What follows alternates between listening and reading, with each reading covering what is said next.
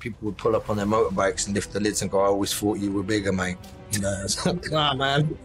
I was just bald and slightly porky. Despite being released a decade ago, people still talk about Tom Hardy's iconic transformation into Bane for The Dark Knight Rises.